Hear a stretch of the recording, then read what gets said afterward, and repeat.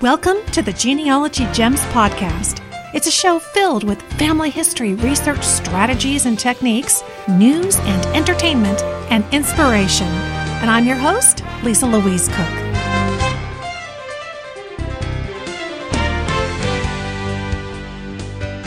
Hello and welcome to a very special episode of the Genealogy Gems podcast. In fact, so special, it doesn't even have a number. I'm doing this episode because there's something important going on in the genealogy community, and I want you to know about it right away. And I've got lots of great information for you to kind of help you navigate this new challenge, and kind of falls outside of our normal podcasting schedule. So no problem. We're here to cover all of the important genealogy events that are happening, and this is one of them. It's the end of the FamilySearch Microfilm lending program. Now, change is something that we can always count on, but it doesn't make it any easier, does it? Understanding why the change is happening, how it affects you personally, and what you can do to adapt does. So when FamilySearch announced the end of their long-standing microfilm lending program, I immediately sought out the key expert who can answer these questions for you. You know, it seems like only yesterday that I was interviewing Don R. Anderson. He was the director of the Family History Library, and we were talking about the future of the library and of FamilySearch. Well, back then, in 2009, he made the startling statement that their goal was to digitize all of the microfilms in FamilySearch's Granite Vault. And you can hear that entire interview in the Family History Genealogy Made Easy podcast. That was episode number 16. Well, fast forward to today, and we see that in less than 10 years, that end goal is within sight. But that means we're also seeing the ending of a service that nearly every genealogist has tapped into, at least at some point, and that is the microfilm lending program. Family historians have been able to place orders for microfilms to be shipped to their local family history center, where they could then scroll through the images in search of ancestors. Well, on August 31st, 2017, the service comes to an end. Now, it can be kind of scary to see this come to an end before every single last roll of microfilm has been digitized and made available online. I mean, just head to social media to read some of the concerns that are kind of flying around out there. It's definitely been comforting in the past to know that the records that you need are just in order form and 2 weeks away. Well, I've always found and believed that being armed with information helps alleviate fear. And so upon hearing the news, I immediately reached out to FamilySearch to arrange a special interview with Diane Loosle. She's the director of Patron Services at FamilySearch. She runs the whole shebang. And in this special Genealogy Gems podcast interview, we're going to take the time to really comb through what the end of the microfilm lending program really means for you, and what your options are for records access going forward. I've been so anxious to get this information into your ears. That's why we're doing it as a very special podcast episode, unnumbered, but getting to you about a week or so before the end. And certainly if you're hearing this into the future, when you go to FamilySearch and you realize, I can't order that film anymore, you will now know the reasons why, and you'll be armed with the information and the strategies that you need to kind of work around that. So without further ado, here is my conversation with Diane Loosle, Director of Patron Services at FamilySearch.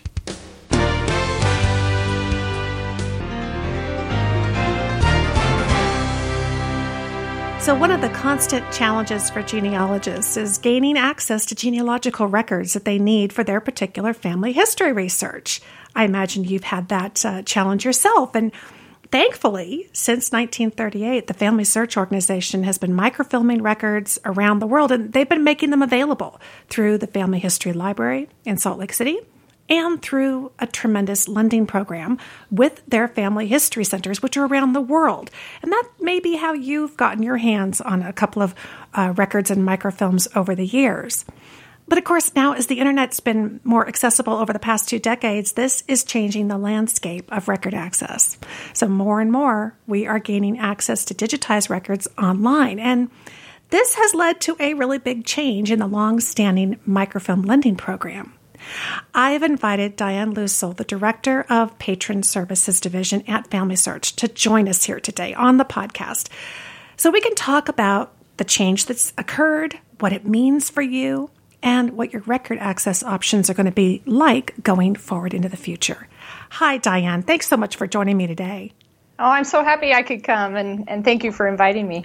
I imagine you've been very busy with the changes. I know that the last day for microfilm ordering was August 31st, 2017. And, FamilySearch has been digitizing records for years. And so we know that we're going to be shifting from microfilm to digitization.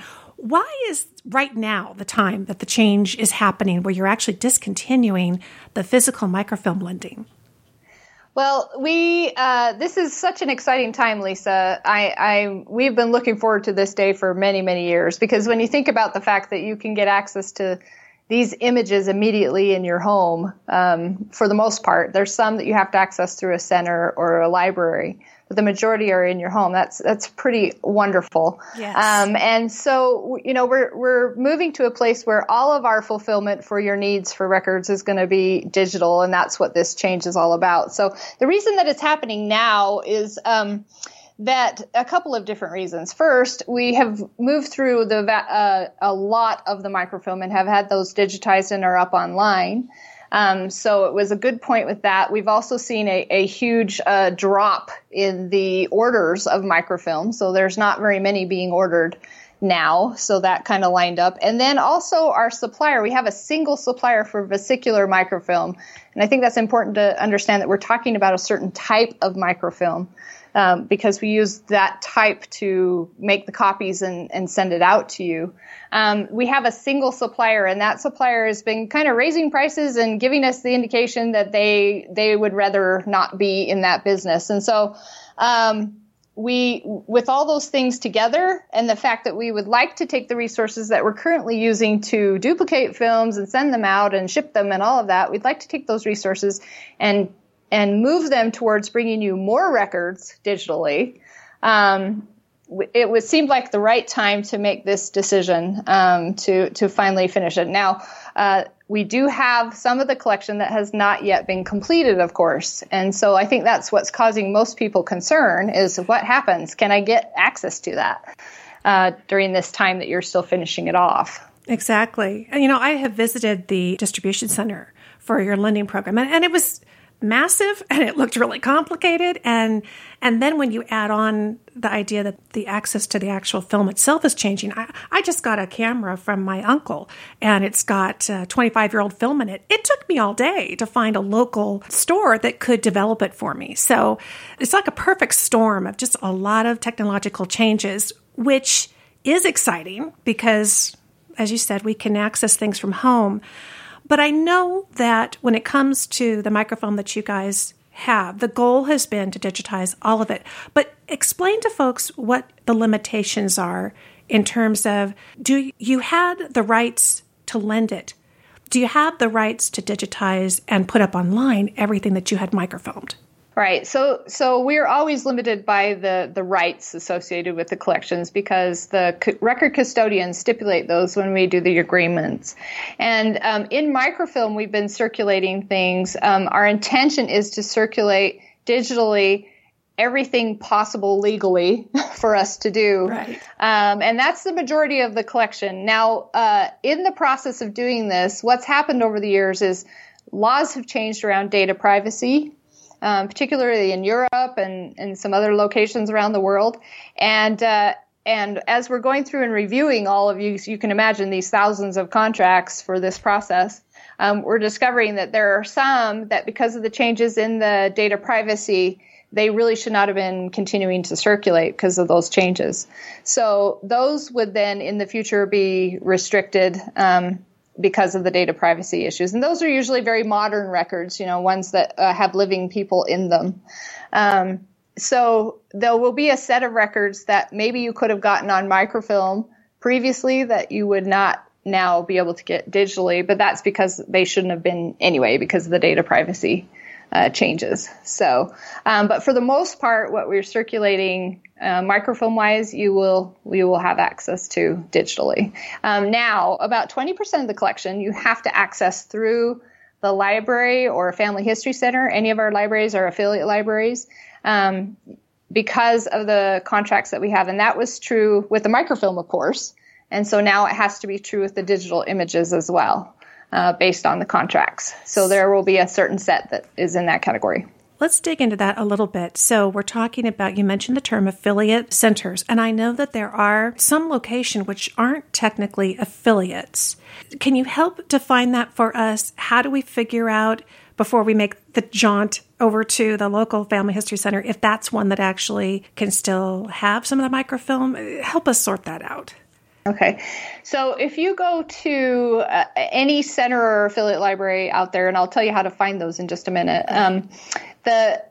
they can keep whatever film they already have on hand. There's nothing that's saying that they need to send it back.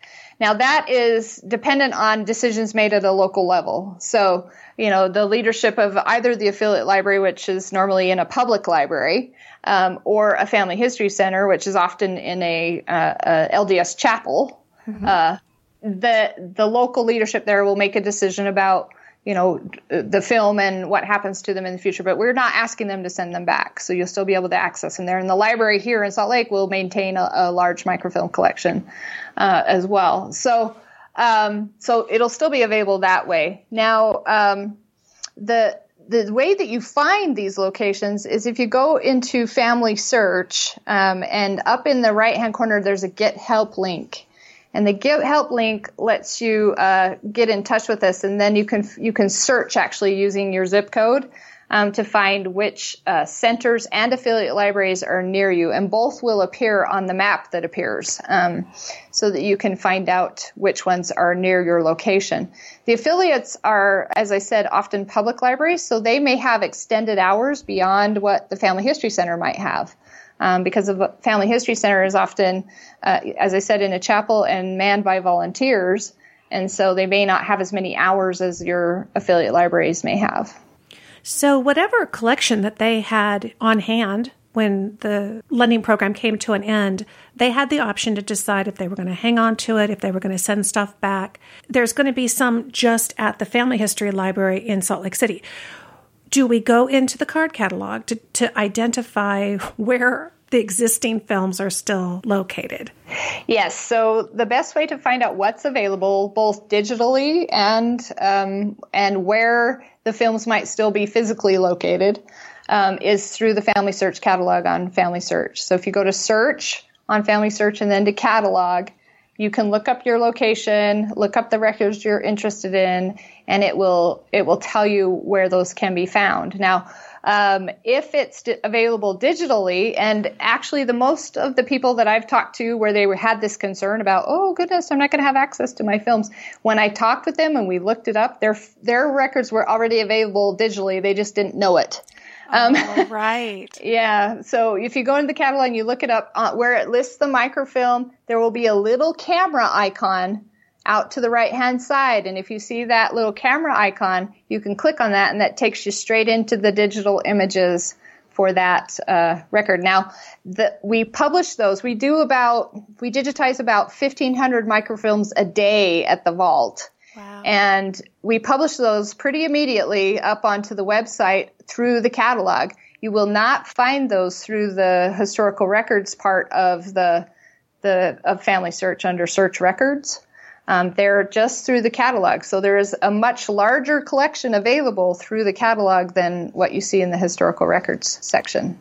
When we get notifications, I know I get your press releases and such on the new records that are coming out. Does that include those? Because we do publish every Friday kind of a rundown for all of our listeners out there, what the newest records are that are coming online.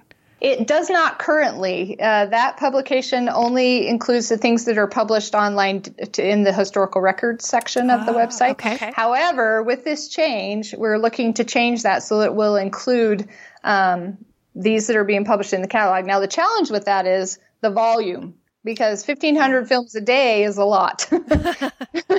So, and these films, because of the way that we did this initially, we prioritized all of the films that had been ordered in the last 5 years to make sure that those were available digitally. So it's been kind of piecemeal a little bit. So you might have 2 or 3 films in a full collection that have been digitized and the rest maybe not at this point. And so trying to help you understand what is and is not available through that publication. We're still working through the details. But the intention is, as we go forward, we will prioritize filling in those collections where maybe 1 or 2 films have been digitized, but the rest have not yet. We'll go through and make sure the whole collection has been digitized. And then we're also going to introduce a process where you will be able to let us know if there is a film that you absolutely need. You can let us know, and we will work that into our prioritization and try and get that to you as quickly as we can. If you think about how long it took to get a microfilm to be delivered to you once you ordered it, you can think about this kind of the same time frames for when it might be then available to you digitally. How would they be contacting you to make that kind of request? So we're working on that process right now, trying to finalize it. Okay. So there's kind of 2 options we're looking at the moment.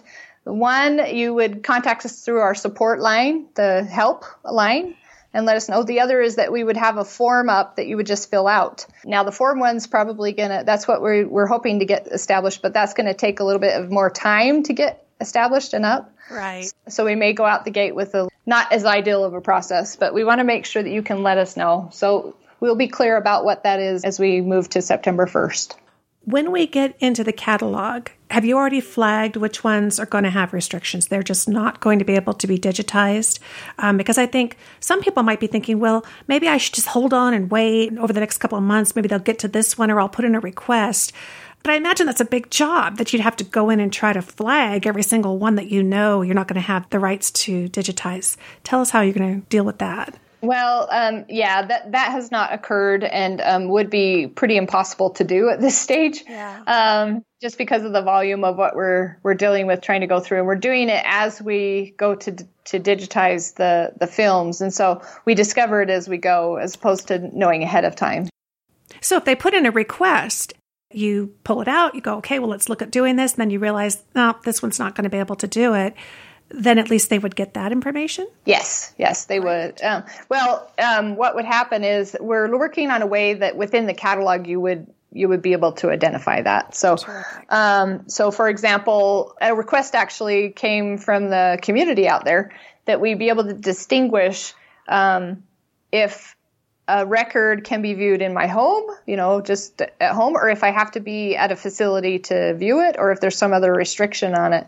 And so because of that feedback, we thought, well, let's see if we can figure out a way to help people to understand that. Now, these things probably won't be ready right out the gate, but we're looking to ways to make it simpler for you to understand what the challenges are with the records that you're trying to access. Sure. So if we're looking online and we see a record and it's not been digitized yet, would we, at this point, until you get more formalized processes going, would you still encourage people to get in touch with the Family History Library in Salt Lake City? What other options are they going to have to gain access? So first, what I would do is I would look, because we'll maintain the film inventory so we know where the films are located. So I would first look and see, is this film available somewhere near me? Or if I have an opportunity to come to the Family History Library and then the film is there, great. But so first look and see if you can locate it. Then you can let us know through the channels that we'll have available to you what the film is, and then we'll put it into the list to be prioritized to be digitized. But I would always encourage folks to look and see if they're located near where that film already is, because that will be much quicker for them to get access to that. If Salt Lake City is the only place, and of course, this really whittles down to the big fear of everybody is, that one film I'm going to need, it's only going to be in Salt Lake City, and I can't get there. What other kinds of options might a person like that have? Well, so I think that there are some options available to them because we have a large group of professional researchers who come to the library every day. And those folks could probably be useful to you in looking up those records and getting copies of whatever is needed. So that's one option that people could take to do that. The majority of what we'll have, I don't think the case would be that the only place you can get it is the Family History Library. Right. If we do have a fair number of collections that are in that category as we finish this process off, then we'll look at ways to provide some access where we can. But that access would probably be in a digital way as well. Mm-hmm. So, Yeah. So that would be my suggestion, is that they reach out to those who are here every day and could take a look at that. And I think, you have other websites where you can get access to professionals as well, or just, good Samaritans that want to help you out. Absolutely. And there's lots of those. Finally, are there any records that the people listening are going to completely lose access to? The only ones that would be in that category is because of the data privacy. Okay. So if there was an issue with, a law change that made it so that we could no longer provide access to those. But that would have been true in the microfilm world as well. Exactly. So really, it really doesn't change in that respect. We're not losing records. We're changing up how we access them. And I think you've helped shed a lot of light on kind of what the process will be. And it sounds like you have a big job ahead of you. How quickly do you think it's going to help once the lending process is let go of, that the resources start going to all of this other work now that you have to do on the digital side? So I think it will move pretty quickly for us to start to do more with the resources that we have. So, for example, we're collecting around 3 million images with 300 camera crews out there. Wow. About a week. So yeah. That's a lot, and we want to shift a lot of resources. Another place that we'd like to capture more is with Africa and the oral genealogies project that we have, and gain more access there. So we'll be shifting to those. And then, of course, the vault is moving at a pretty good clip already, with about 1,500 a day. Wow. So I think we'll be able to keep up pretty well with the demand that's coming at us from people. But, we'll evaluate that as we go and determine if we need to boost up more there or not, to be able to move more quickly for folks. So, any other questions that I didn't think about that you've been hearing online and social media and that you'd love to give us some input on? Well, we have had some questions from affiliate libraries about how do they get the access.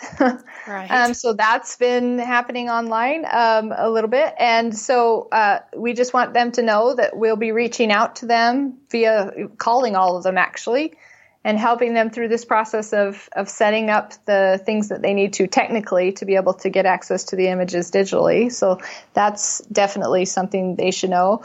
The other thing is that we have a lot of people who don't actually know how to use the catalog because, they've grown up in a search world or in a, looking at the historical records, the browsable images. And a lot of people don't understand that there's a lot of different ways to access the records on FamilySearch. So you have search, which is a very small percentage of the collection, actually, compared to the whole. And then you have the historical records that are only browsable and that you can, go in and look at the images browsable. And then you have everything that's been published through the catalog.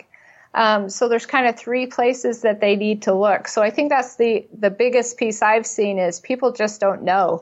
They're not aware of where to find those things. And, eventually it'd be nice when those things maybe come together. But at this point in time, they're separate. And that's because we wanted to ensure that you would maintain access. If we can just publish them quickly and maintain access for you, that's the best in our minds. So. Absolutely. Well, I know that Sunny Morton here at Genealogy Gems is going to be joining us in future episodes talking more about just those different areas. And I love the way that you've kind of laid it out for us because I think a lot of people weren't that familiar with the differences. And she's going to be helping us get a little more savvy in that ongoing research. Diane, thank you so much for taking time to visit with me, to answer some of the questions. I know that the emotions that run high are only because people are so passionate about family history and they're so appreciative of what FamilySearch has done. It's been an amazing resource that you guys provide to the public for free, which is just absolutely invaluable. And I know that I have a lot of confidence in where you guys are going because you always are out there looking forward. How far out into the future you guys look and you plan for is just phenomenal. And it's not just about us accessing records. It's going to be for generations to come. And I love the fact that you guys are really laying the groundwork for that. Well, thank you, Lisa. Yeah, we are all about getting you access to records so you can find your ancestors, and we will always be about that. So I'm glad that I could come and help people to understand what's happening and hopefully be a little less concerned about the change. I know it's difficult, but it's a wonderful change too. So thanks again, Diane. Thank you, Lisa.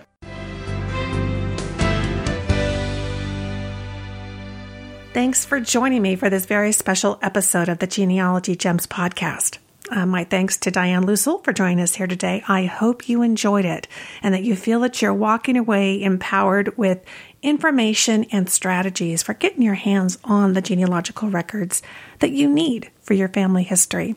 That's the most important thing to us here at Genealogy Gems.